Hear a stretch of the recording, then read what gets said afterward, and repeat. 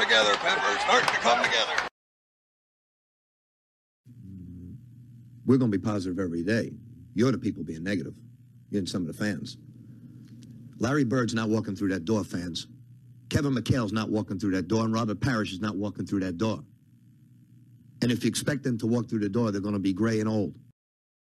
And all this negativity that's in this town sucks. And I've been around, and when Jim Rice was booed, I've been around when Yastrzemski booed, and it stinks. It makes the greatest town, greatest city in the world lousy. This is Entitled Town.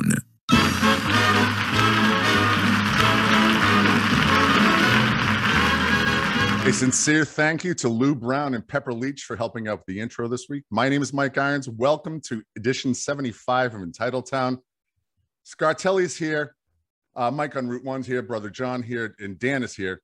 Scartelli, first one's for you. The division is in play, my friends. Patriots 24. Panthers 6. Lot to like. What did you like? There was a whole lot to like. This did not much feel like a game that was much in doubt after the Sam Darnold put his shoulder pads on. Yeah, I agree. Pretty much. But after Gilmore had that game-changing interception that led to half the points scored by the Panthers during that game. No boner supplements were needed in the press box when Gilmore picked off that pass for sure. They thought they had their entire story written after that, but it different things occurred. There was an actual interception, pick six as it's called in the parlance of our time, and there was a lot going on there. It was overshadowed by the fact that there were three big things that overshadowed the enjoyment of this entire that pretty good win. One was Olszewski getting knocked into this week, and I hope he's doing better. Right. And two, of course, was the injuries to the running backs, and we all know what three is, and we'll get to that in good time. But hey, this is the first time the Patriots have had a winning record since the end of September of 2020. We're in basically uncharted territory for the new folk, people who don't remember having Tom Brady under center. So I hope they're enjoying this. It was a good win on the road against a team that had uniforms and everything. So we're going to take it. The long-suffering fans, the drought is now over, so maybe perhaps we can get some positivity in here. Dan, again, a lot to like about what happened. If that game was on Fox would have worn out their somber music going to commercial because the Patriots were so goddamn physical. There was always stopping the game for Carolina guys limp off the field, but they're a physical football team. They're playing good defense. If the offense can clean things up, I don't want to say what the ceiling is, but the future looks bright. And what'd you like about the win in Carolina? Just what you said, that physical nature, a repeat from what we were saying last week. We're starting to see both lines really dominate the offensive line, opening up like what they have, like 151 yards rushing. And then defensively, they've cleaned up all those rushing defense issues that they had at the beginning of the year. I think Carolina had like 68, something like that, yards on the ground after doing something like double that a week ago. They have an identity. The identity is emerging. One of the things I loved about the game, besides the physical nature of the win, John, is that Christian Barmore, God damn it, he's emerging in his rookie year the way Richard Seymour emerged in 2001. There's a lot of parallels to 2001 for simpletons like me. But what'd you like about the win in Carolina? Go ahead, John. Well, I mean, as the guys are already saying, it's the balance. The fact that, Jones threw the ball 18 times. They ran it 39 times based on the final stats. Thoughts and prayers to anybody that had Christian McCaffrey in their starting lineup in fantasy last week. The numbers he is capable of putting up. We've seen him put up, week after week when he's been healthy. He wasn't able to do much of anything against this Patriots defense. It is just, they continue to get better week after week. They're playing Bill Belichick brand football, and the methodical nature of wearing a team down and kind of putting the game away in the second half. It's fun to watch it. I listened to Lombardi's GM Shuffle podcast today, Mike, on Route One. The physical nature of the game is definitely, it's a finesse league by and large. Mahomes, the immaculate incompletions, that's kind of stuff of the world, but a lot to like again in Carolina. Say a lot to like more. Jesus. What'd you like, Mike? We're at two major league references so far. So I think I'll the over-under is 4.5. Go ahead. Yeah. In case you haven't noticed, and judging by Twitter, you haven't. The Patriots have managed to win a few here and there and are threatening to climb out of second place. I think the touchstone has been 0-1, and I've certainly gone to that well several times this year. But after Sunday, I found myself thinking a bit about 0-3, if only because thinking of my good friend Bill's words about 0-3, saying, we can't run it, we can't kick it, given the issues they had certainly in the punting situation that year with the Brooks Barnard experiment and the Walter injuries and things like that. They couldn't kick it and they couldn't run it, and certainly they couldn't hold it in the playoffs either, the kicking. So I'm going back to that, though, and thinking that team was a plus defense. So yes, they could cover up for a lot of things, and the evolving a passing game that was coming on and a running game that was not what it maybe had been. Smith was doing his 3.4 yards a carry thing. But I'm seeing similarities in so much as the physicality defensively. And I think there's bigger upside as the year goes on in the passing game. I don't know if their ceiling is that defense, just because there were more veteran guys that were at closer to their peak. Potential Hall of Famers and a Hall of Famer. Yeah, maybe Hightower is on the 12th hole at this point, and that's fine. But I like the similarities there, and that's kind of where I'm going with this team. JC Jackson's a stud. I mean, confirmed JC Jackson's a stud. I want to give a TED Nation round of applause to Adrian Phillips, Adrian Phillips played out of position last year. He was basically playing a linebacker because they didn't have a lot of talent in that side of the ball last year. We've been over that. It was a rebuilding year. Bill acknowledged that. The mediates didn't, but Bill acknowledged it. The next subject I want to go to, and I actually have the CBS audio for this. Mac Jones's wicked, brutal step over toe hold, and visiting hours for Brian Burns at Bank of America Stadium will be 2-4 and 7-9, because judging by the reaction of the national media and the CBS broadcast, evidently he's dead. Here's the audio from CBS. Hook, hook, hook. What is he doing? My God! Is he the third man? He's the third man! What the hell is going on here? Hulk Hogan has betrayed WCW. He is the third man. Look at this picture. Oh my God! What the hell is going on? Oh my God! Are you kidding me? Thoughts and prayers to the CBS crew.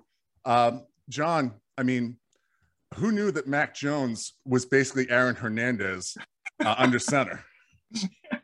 I can't get over it. I cannot get over the national mediacy, that is trying to make this into this big deal. I mean, look, I'm old enough to remember a week ago when Brady was getting hammered for not doing enough to tackle a guy after throwing an interception, right?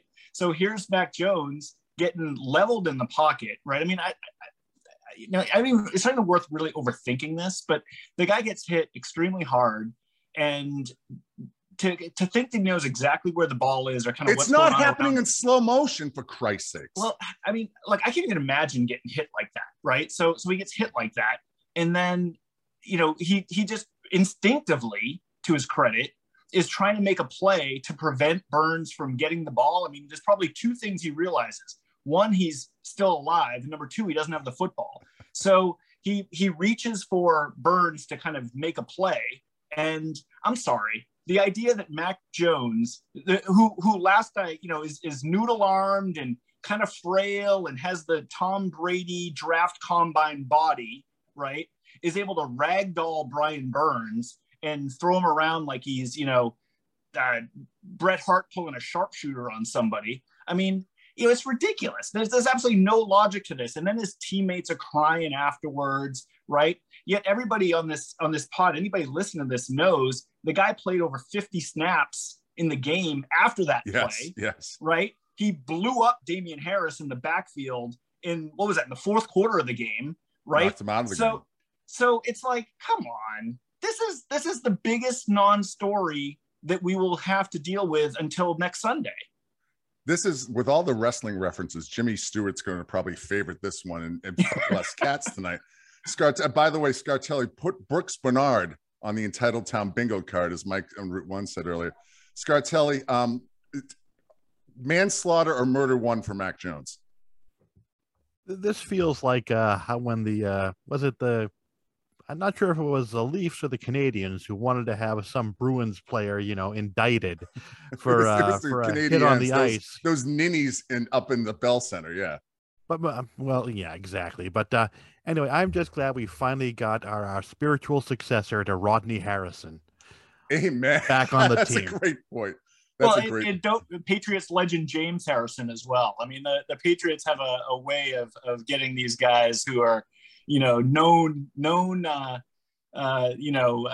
don't know, black hat wearing guys. He's only Patriots legend James Harrison if he commits a felony, John. Those are the rules. Fair enough. Okay, so Mac is an honorary Harrison, twice over. Albert Breers can confirm. Mike, with apologies to the late Jack Tatum, Mac Jones is now the assassin. Go ahead. Yeah, again, to paraphrase another good friend of mine, the late General Douglas MacArthur, it's the laundry, and the laundry is what this is about from the media and the fans. Yes. Shouldn't be surprising, but going back to our conversation last week, it's a good win when. It's a good one when the Patriots are dirty, when they're running it up, and this is the dirty one. It all comes back to Bill by proxy. Everything is Bill by proxy, and we see it even more starkly now with Brady being in Tampa and no one caring about anything about him anymore. So, but on a scale of 1 to 10 of risk of injury, what would you give that? I maybe, is it a 2? I certainly, pre-pandemic, I did 5 worse things than that, playing pickup basketball on a weekly basis.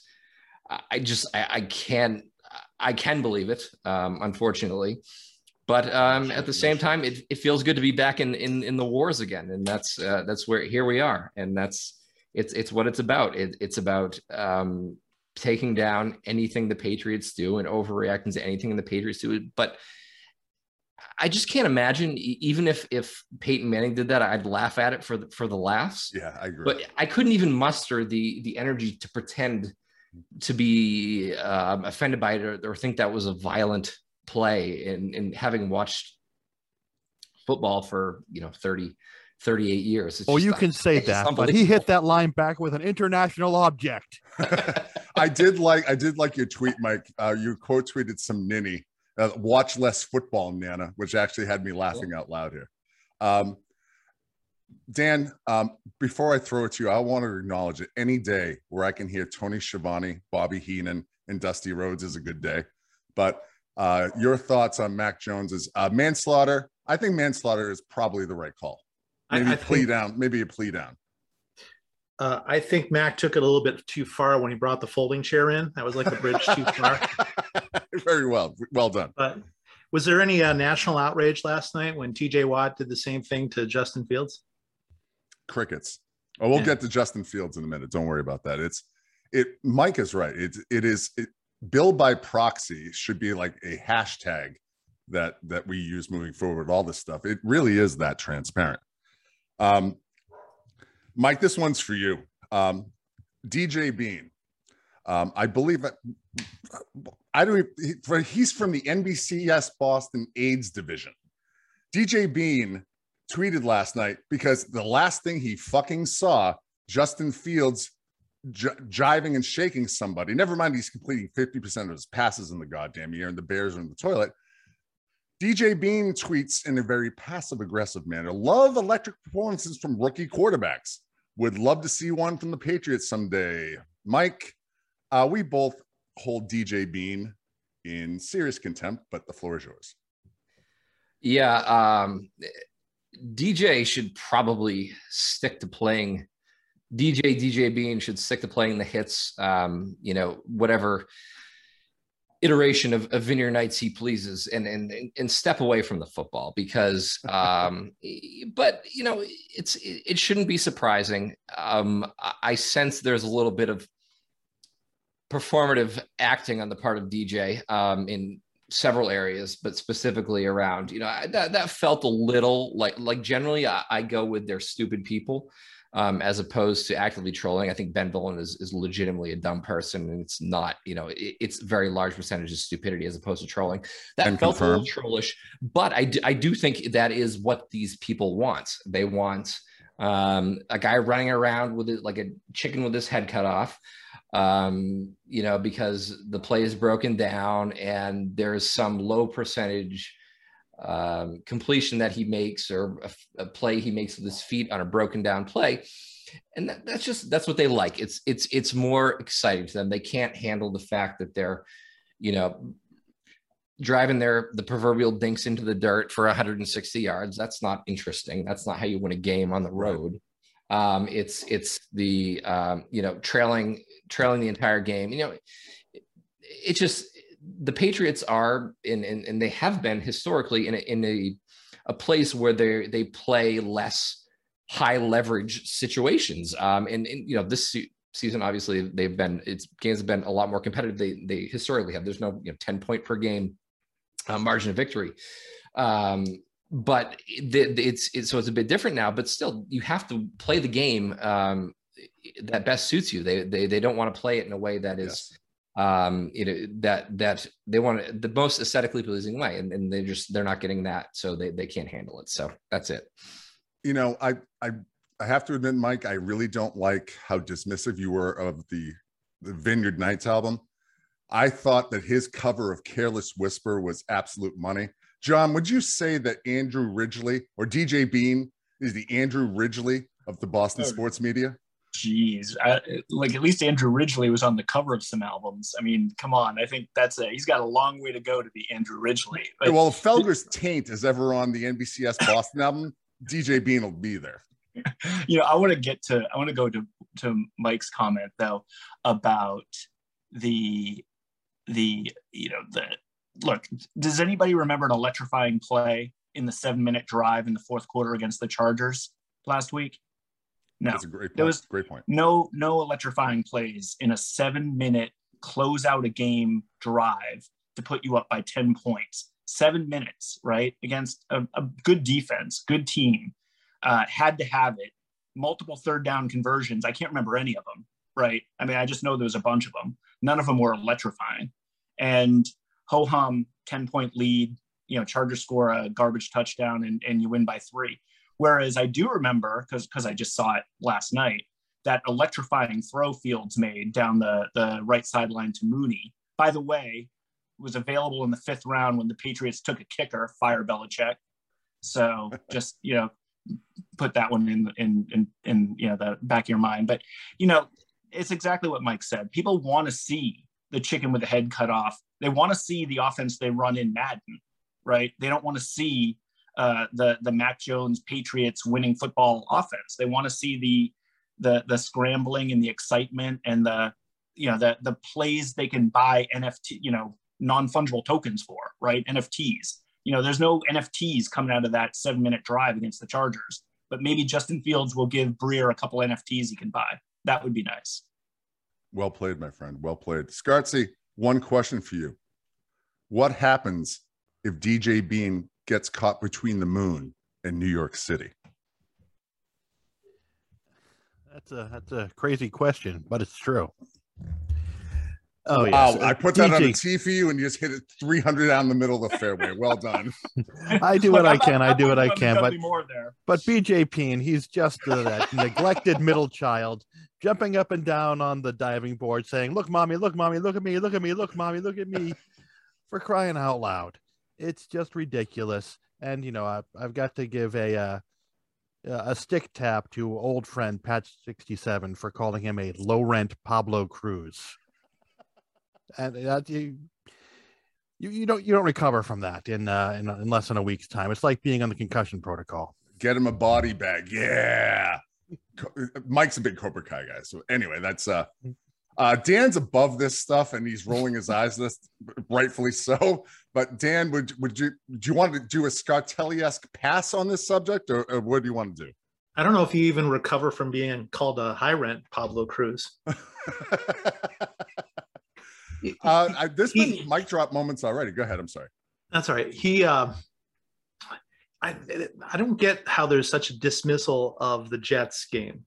I mean, how many points do you have to beat the Jets by for that to be considered a quality win? All of them. By the way, the newest media darling, Tennessee, lost to the Jets in the Meadowlands. Just for the record, right? I mean, it was to borrow a phrase from the execrable California Bill, it was a really wonky week. Buffalo goes down and scores 6 points in Jacksonville. Dallas gets their dicks handed to them at home by Denver, the despicable Broncos. You guys all know how I feel about the goddamn Broncos. John, this is yours. We've talked about this. We wanted to talk about this on the podcast. Analytics in football. Evan Lazar, he was on the podcast, whatever. So the Patriots are fourth in scoring defense in the NFL. Real points. We're not talking EPA, et cetera. But, Evan Lazar tweets this out about Mac Jones's ranks through week 9 out of 33 quarterbacks. Total QBR, 21st. Total EPA, 15th. DVOA, 21st. CPOE, which I think might have something to do with COVID, is 10th. Air yards, 24th. And the fucking PFF grade, I hate that this is the best one. He's 9th. But analytics in football, I think in baseball, it's a one-on-one sport, largely on offense. It's a pitcher against the batter and the catcher's involved, but there's 22 people on a field and not all those guys. I mean, there's so many variables in football in matchups and that sort of thing. Go ahead. We've talked about this privately. The analytics thing gone wild is absolutely drives me crazy. Now get off my lawn. Yeah, it's increasingly, I think, breaking the brains of fans, including Patriots fans, and you rattled off the Mac Jones stats, and they're kind of largely in the middle of the pack, right? Out of, 32, 33 quarterbacks, however many are scored in this stuff. And, the fact that he ranks 24th in air yards, I mean, people are just making That's not a stat. They're just making up stats, right? Like, I mean, I'm sorry. I don't know how many air yards is good, right? I mean, who ranks in the top 5 in air yards, and are they winning games or losing games? Is that certain stats historically have trended to to kind of be directly relational to winning, like time of possession. Back when we were younger, time of possession was like the singular stat. I'm a big time of possession guy. Denver had the ball. By the way, Denver had the ball in Dallas 42 minutes this past Sunday. And Belichick said today, and Mike Reese, the patron saint writer of this podcast potentially, had Belichick saying every game is its own game, right? So you have this kind of weird stat aggregator kind of group of people, and then the people on Twitter who kind of adhere to their philosophies, getting worked up over whether Mac is 24th in air yards, and as if that has some sort of significance. The other one that really drives me crazy is the kind of the weirdos on whether or not you should punt on 4th and short and how that affects win probability. I mean, first of all, win probability isn't a thing either, right? Games start, and the Patriots probably had based on the spread and whatnot, the Patriots had a certain win probability when there was 15 minutes left in the first quarter, right? No, I mean, that's not a real thing. That's not real. So the idea that in their first possession, they punt from their own 45 on 4th and 1, that affects their win probability. Like, no, it doesn't. It doesn't affect anything. In a field position game, right? I mean, it doesn't take that into account. So then, the idea that, okay, maybe across the entire universe of games, that there's some sort of metric in the background here that's in play. What does that metric have to do with the fact that the Patriots are facing Sam Darnold, right? What does it have to do with the fact that the only way the Panthers are going to win this game is the Patriots go out and lose it? You know, did the Patriots go out and lose it by punting on 4th and 1 from their own 45 in the fourth quarter? You know, or you know, do you play a field position game with the Panthers and wait for Sam Darnold to do Sam Darnold things? I mean, that's what Bill Belichick does, right? That's what Bill Belichick is, playing the game within the game. Their game plans are tailored to their opponent week after week. So what on earth does last week's game plan have to do with what they're going to do against the Browns? 1,000%. It's indicative of nothing. It is indicative of nothing. So you have these guys looking at aggregated stats on 4th and 1s and air yards and the like. And it's like, Mac Jones is going to be playing a very different game week to week, depending on the opponent. And there are games you may go for it on 4th and 1 from your own 45 against a really good offense, and against a weaker offense, you know, you're not. The only way that the Panthers are putting the ball in the end zone, as you said, is if the Patriots gave it to them, blocked a punt, you know, just pick six, whatever it was. So, Dan, riff on what John just said. John's going on. I always have a problem with trying to apply some of these advanced metrics in football, just because the complementary nature of the game diminishes the relevance overall. I remember seeing, actually, very often you'll see something where the top offense might also have a very high ranked defense, but how much of the time is the defense having to defend a 2-score lead type of thing? So that adds to their stats. So it loses relevance completely. You know, we saw in years past during the 2 Super Bowl eras that we had, yards are fucking useless. The Giants in Super Bowl 25 against Buffalo. I mean, Belichick's on record, Mike. You know, let Thurman Thomas run all the fuck they want. You know, they're going to score points by throwing the football. We're going to have 8-9 defensive backs on the field. But what are your feeling on the usefulness of analytics in football, Mike? Well, you know, I've been accused oftentimes, and certainly within the last year, I've been told by a fellow old board member to stop humping my Excel sheet when talking about basketball, which is respectfully laughable, because, you know, and I find them to be more useful in basketball, certainly. But in football, I find as a shorthand, you know, DVOA, I think, is a nice shorthand. Okay, it's a tool. Is this team terrible at this, or are they mediocre at this, or are they decent at that? But again, it's all going to come back down to, I think, looking at it from a granular standpoint and how complementary things are. And I think, you know, as an example, to John's point, you know, it's how many situations have there actually been league wide where we can analyze this situation? How many times was there a 28-3 deficit in the NFL at X point in the game with the greatest, you know, coach and quarterback of all time? So you have to factor that in. Were the Patriots' odds of winning down 28-3?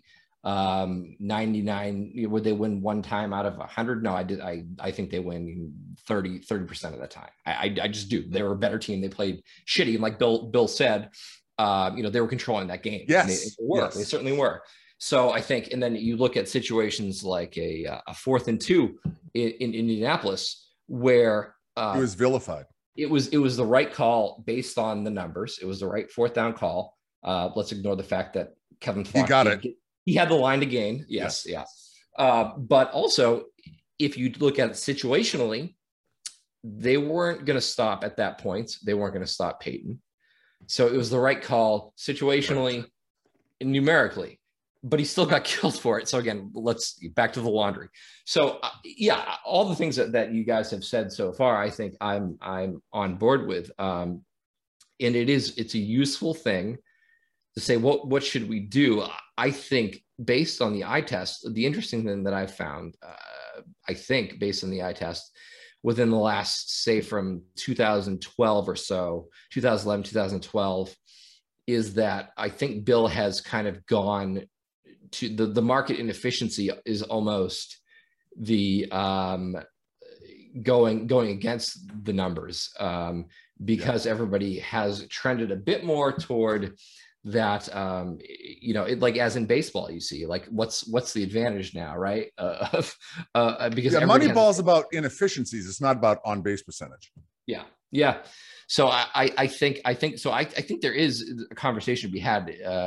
Is Bill kind of more coaching, making coaching decisions based on his feeling in the moment?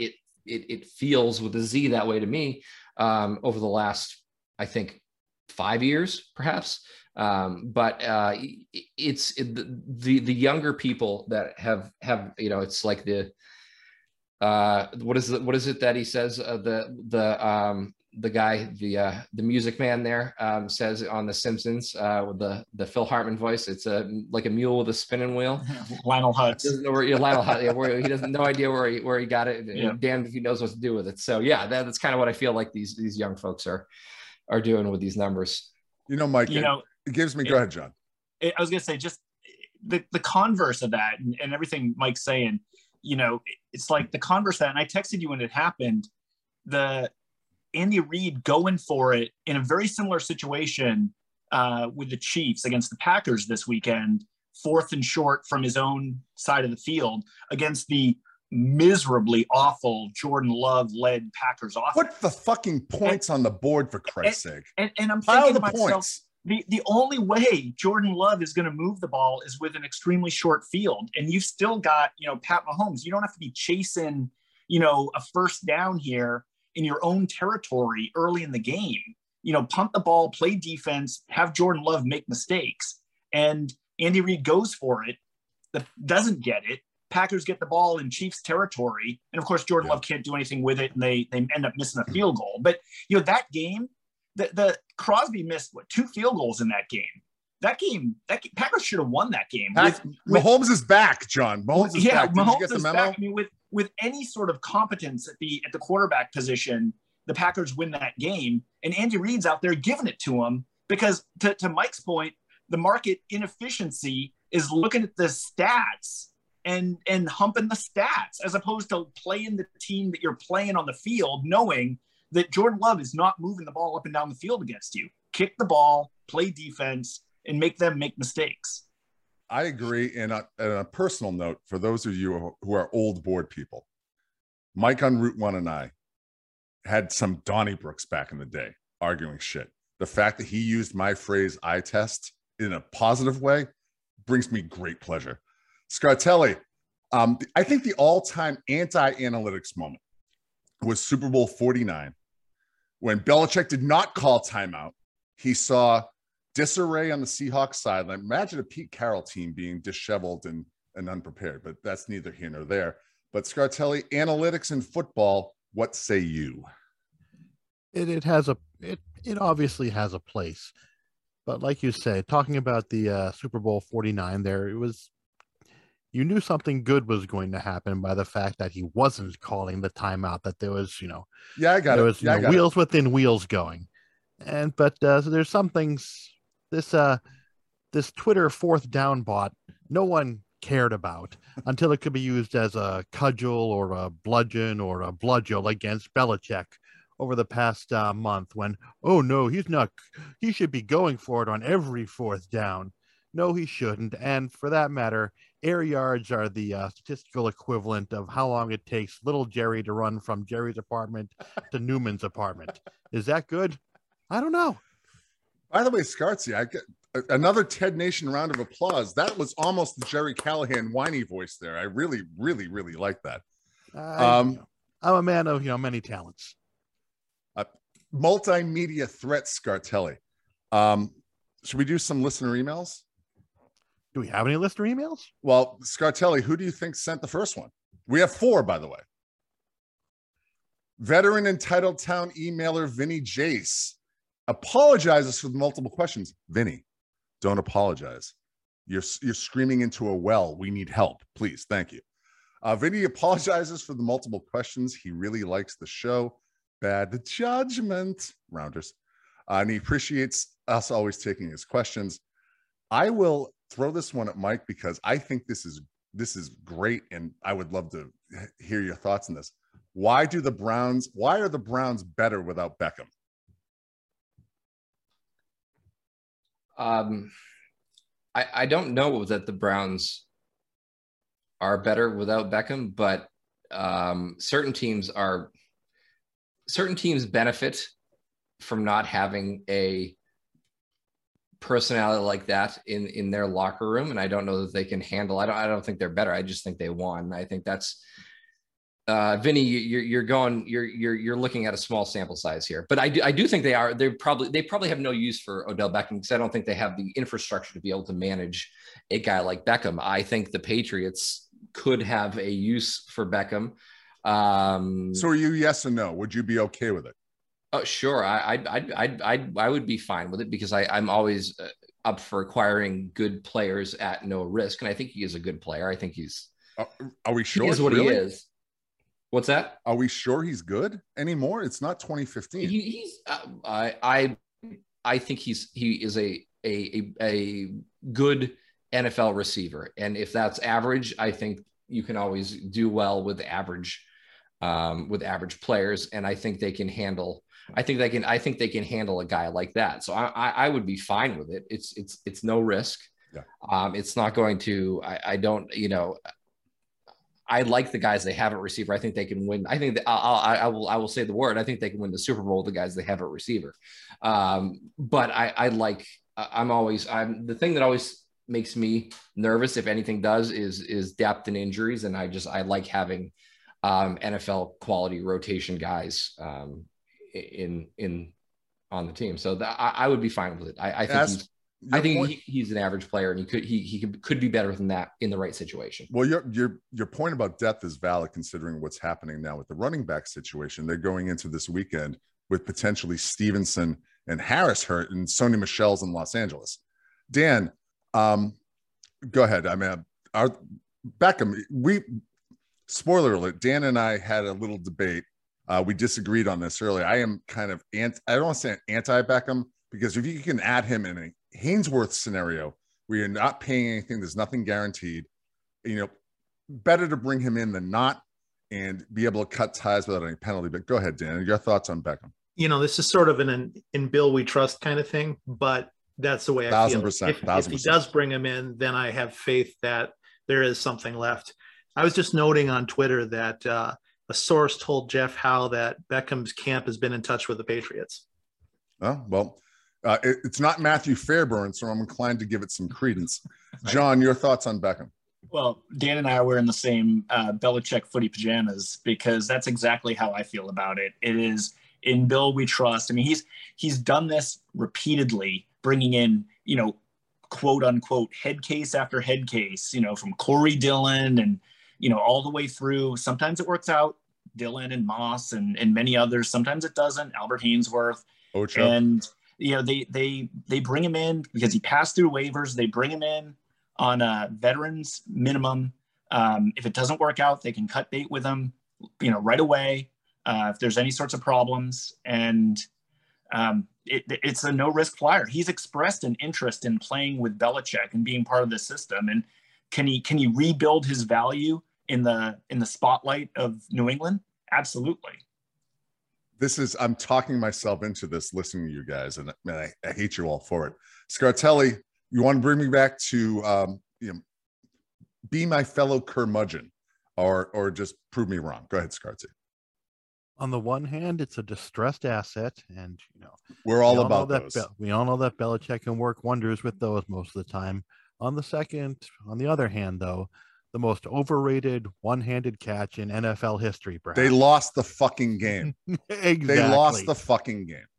I mean, that's like the perfect metaphor for everything that's happened in New York sports since the Yankees won the World Series roughly 13 years ago. Vinny also asks why Mac dropped the 15.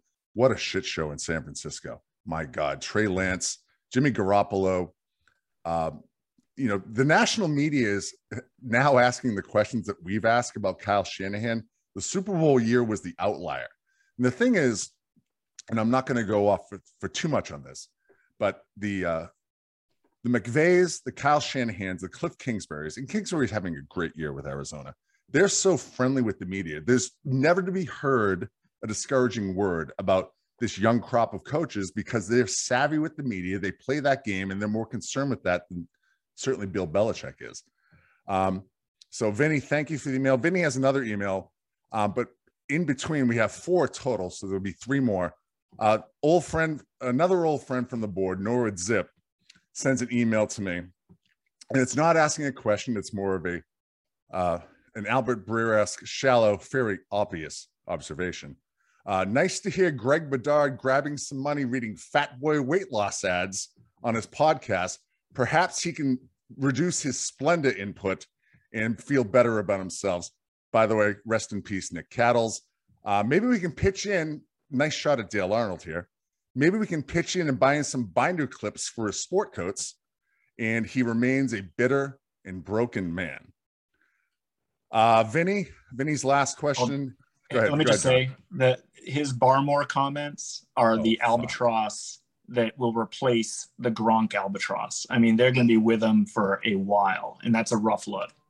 Our buddy Fletch, at my request, made a Mount Takesmore of bad Bedard takes, and I think the Barmore thing is primed to be the 5th face on Mount Takesmore for the bad Bedard shit. Vinny's last question. Mike, I DM'd you this, giving you a heads up on this because you and I feel like Herb Brooks in Miracle. This is your moment. This is our moment. Maybe they win 99 times, but not here, not tonight. Vinny asks us, and he hates the bother. Was Vinny the only one who blew a gasket when hearing California Bill Simmons complained that the Patriots didn't know how to use Cordarrelle Patterson? Now, he didn't complain about that. What he did was he say, how come no one has ever used Cordarrelle Patterson in this way? Paraphrasing. Watch less Patriots football, California Bill. Greenwich Bill. It just proves the point that I'm a mental defective because this bothers me so much. He is the national face and voice. He has the #1 podcast in America, and we're coming for you, asshole. Mike, California Bill is the fucking worst. He knows nothing and comes off, him and Nick Cattles are the experts on everything. And he's got 8 figures in the bank. I'm doing the Clavin shake thinking about that. I'm going to mute myself because I need to compose myself. But Simmons knows nothing and continues to prove it every fucking podcast he talks about the Patriots. Yeah, and if you're Herbie, that means I'm known recluse, Michael Eruzione. So thank you for that. But yeah, you know how I feel about Simmons, and I don't get the day-to-day, week-to-week sports takes from him as much anymore, is just because I kind of don't care about what he has to say about the NFL unless it's explicitly about the Patriots. So I did listen to the Wickersham podcast, and he was just wrong about everything. Didn't bother to correct Wickersham about saying when Wickersham said they drafted Gronk and Hernandez after losing to the Jets in the divisional. Of course, that wasn't the case. They're both on the team. Yeah, he just it's those things, and of course the famous one is Dennis Johnson. The reverse layup. The person who has crafted his persona around his fandom of Larry Bird, not knowing the details of the signature play of Larry Bird's career. DJ was at half court. Well, no, he was at the 28-foot hash extended at the top of the key when Bird stole the ball and he cut. And of course, then calling a layup with his right hand on the left side, what it was, a reverse layup, a backhand layup on the weak side, a reverse layup. Yes. So it's really par for the course. And it's just weird to me that his brain functions that way. It's like a Saturday Night Live character almost. It's Mr. Doesn't remember the details. It's kind of interesting because he's a guy who clearly he devotes time to these things and watches a lot of things, but just doesn't remember a lot of details. And I get more worked up these days about the Rewatchables podcast because it's similar and it's just, everything is just wrong somehow, and there's always a kernel of wrong. in everything he says. But he doesn't watch. We're basically a year away from Bill saying that Danny bit tree. right. I you know, the thing about the rewatchables, and we're debating about doing a complete rip-off of the rewatchables. We're going to call it the unlistenables and break down some of the movies that are near to our hearts. John and I have actually in the past, in our private conversations, and I'm not going to pull up a lot of stuff behind the fourth wall, we kind of begrudgingly give him credit. You know, he's a rich kid. His dad bankrolled him. By the way, Mike, the fact that he never tended bar in Charlestown, I mean, no, we all kind of agree on that. He calls it fucking Chucktown. Rear Admiral claims it was true. I have that on authority, and I don't. I'll have to ask what the bar was, but I believe there may have been a moment in time where he was. But the Chucktown. This is a whole different podcast. But I could do 30 minutes on Bill's phony Greenwich Porsche driving. When you go to JFK's prep school, you really kind of lose that privilege there. Our buddy Bootsy would say that he's certainly working class. John, our thoughts on Simmons is like, you know, God damn it. You know, he's successful at one time. We all read him you know, having the shit in your phones. We all printed out a shit and we read it on the shitter on a Friday afternoon while we're running the clock out at work. But John, your thoughts on Simmons, and I'm going to go throw up in my mouth while I mute myself. Well, it's, you know, I don't know the background on his personal life the way Mike on Route One does, but I've always had that begrudging respect for, he found a niche in a vacuum and he kind of exploited that niche, and he's built a media, you know, significant media empire, if you will, around that. But please vouch for him. Please vouch for him. No vouch. Okay. Very clear on this. No vouch. I can begrudgingly respect his origin story while lament the fact that when you live on the West Coast and he's the Boston sports guy, you know, people view him as the Boston sports guy. So you're doing a lot of like deflecting of, no, he's wrong. I mean, no, he doesn't really follow the teams anymore. No, he's more national than he is Boston. I mean, you know, he enjoyed his stuff when Manny signed with the Red Sox, and the anti-Clemens stuff, and, you know, the old stuff from Digital Cities was good, decent, edgy stuff. And, you know, he's like when, using another Simpsons reference, Mike on Route One, it's like when Krusty, you know, went to do his comedy shows, right? You know, and he's got his hair different, he's smoking on stage, but the Canyonero guys came and they threw a pile of cash at Simmons, and now he's doing Canyonero ads for the rest of his life, making money hand over fist. Spotify, yeah. You know, it's one of those things. It's, man, I just, you know, Dan, put a bow on this for me, because I'm going to go sob into my hat when I'm done here.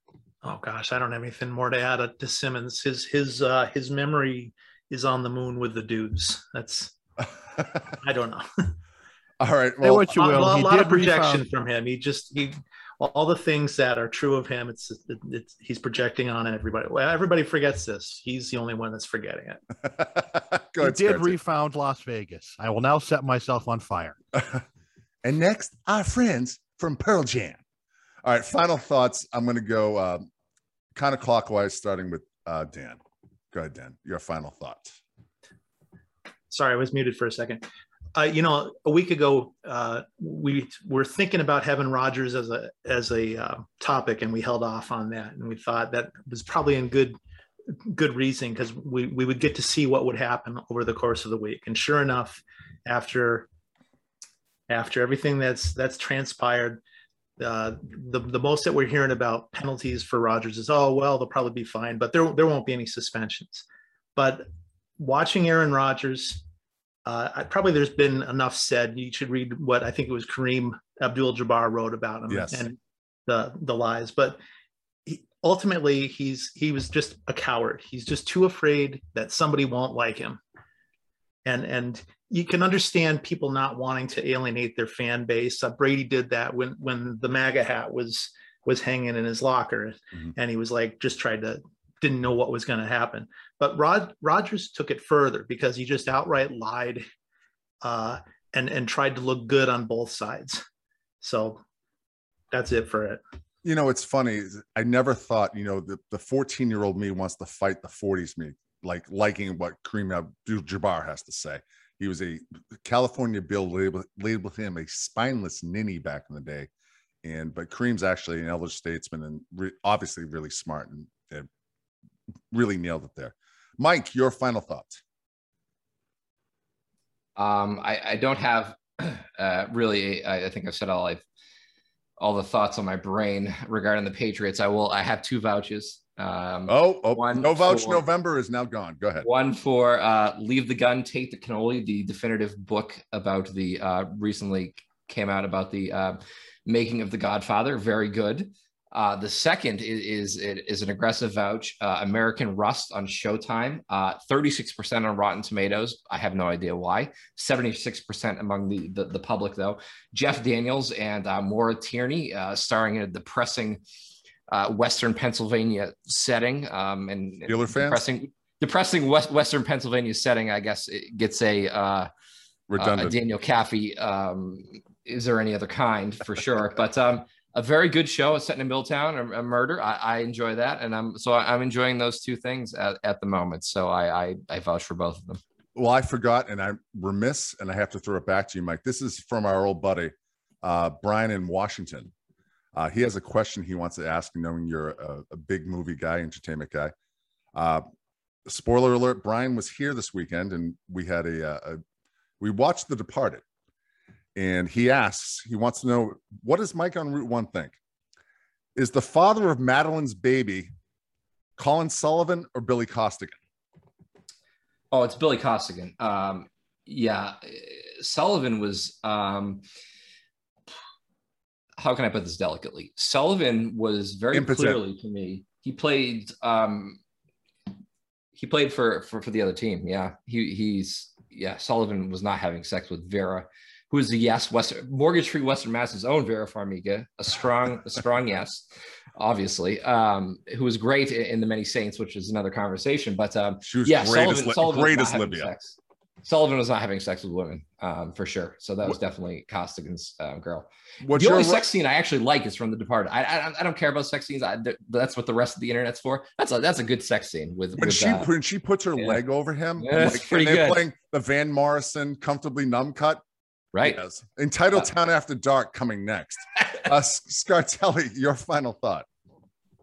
I think the whole Farmiga family of ladies is a YYY, probably. Okay. That's a vouch. That's a vouch. A correction. The Simpsons monorail salesman / conman was Lyle Landley, but of course was voiced by the late, great Phil Hartman. Lyle Landley, of course. One of the great Scartelli. Exactly. It's a easy mistake to make, but I don't want anyone yelling into their earphones at this, going, "No, you got it wrong." Well, I take numerous laps for that one. Oh, don't worry about it. Don't worry. Don't worry. If they're listening to this podcast, Scartelli, they're not yelling into their earphones. Their ears are bleeding, and they're probably seeking medical care. John, your final. But, go ahead. No, that was a correction. It wasn't a final thought. I'm sorry. I'm remiss. The floor is yours. Considering you forgot to mention me at the closing of last episode, not that I remember that. But any which way, I'd just like to mention that the start of Nikhil Harry Week has been pushed back more times than the opening of Maverick Top Gun Part 2. Oh, okay. Well done. Well played. Scartelli's final thought is brought to you by MGM Pictures. John, your final thought. Real quick, I'll just say, look, I mean, Damon Arnett may have been released by the Raiders this week for threatening to kill somebody on TikTok or whatever. But like his fellow OSU grad, Burt Breer, at least he never committed public indecency and indecent exposure and peed on somebody's house. Yeah. This is why I love you. This is why I love you. You know how to get to the heart of me. Do you think the Duxbury police is on high alert? Anyway, that's neither here nor there. My final thought, the Braves just won the World Series. Baseball season is over, and it's designed to break your heart. The game begins in the spring when everything begins again and blossoms in the summer. It fills the afternoons and the evenings. And then as soon as the chill rains come, it stops and leaves you to face the fall all alone. The World Series is over, and Greg Bedard has still not finished his investigation. EntitledTown@gmail.com. By the way, I apologize for going full Dick Schaap on the Sports Reporters with my final thought last week. Mike on Route 1 is at In This Town 1. Dan is at Patriots Deli. Patrick Scartelli, the purveyor of the Sports Drunk Draw, is at Pat Scartell. John is at That John Irons. It is a no vouch November for John. Mike on Route 1 stepping up to fill the void on EntitledTown. EntitledTown@gmail.com. The Twitter account is at EntitledTown. And you know the drill. Turn the fuck off of those goddamn radios. And before I finish, EntitledTown is releasing a new show. Shaq is going to be having Entitled Weekend. It's going to be recorded on Fridays, a week in review of all things media and a preview of the game. So we're going full Moneyball. There's a market inefficiency where podcasts don't drop on weekends. So it's going to be Weekends with Shaq, Entitled Weekend. Details to come. It will be coming this weekend, but more details will be coming. Follow us at EntitledTown. So turn on EntitledTown and turn off your radio. And we're going to stay positive all the way through.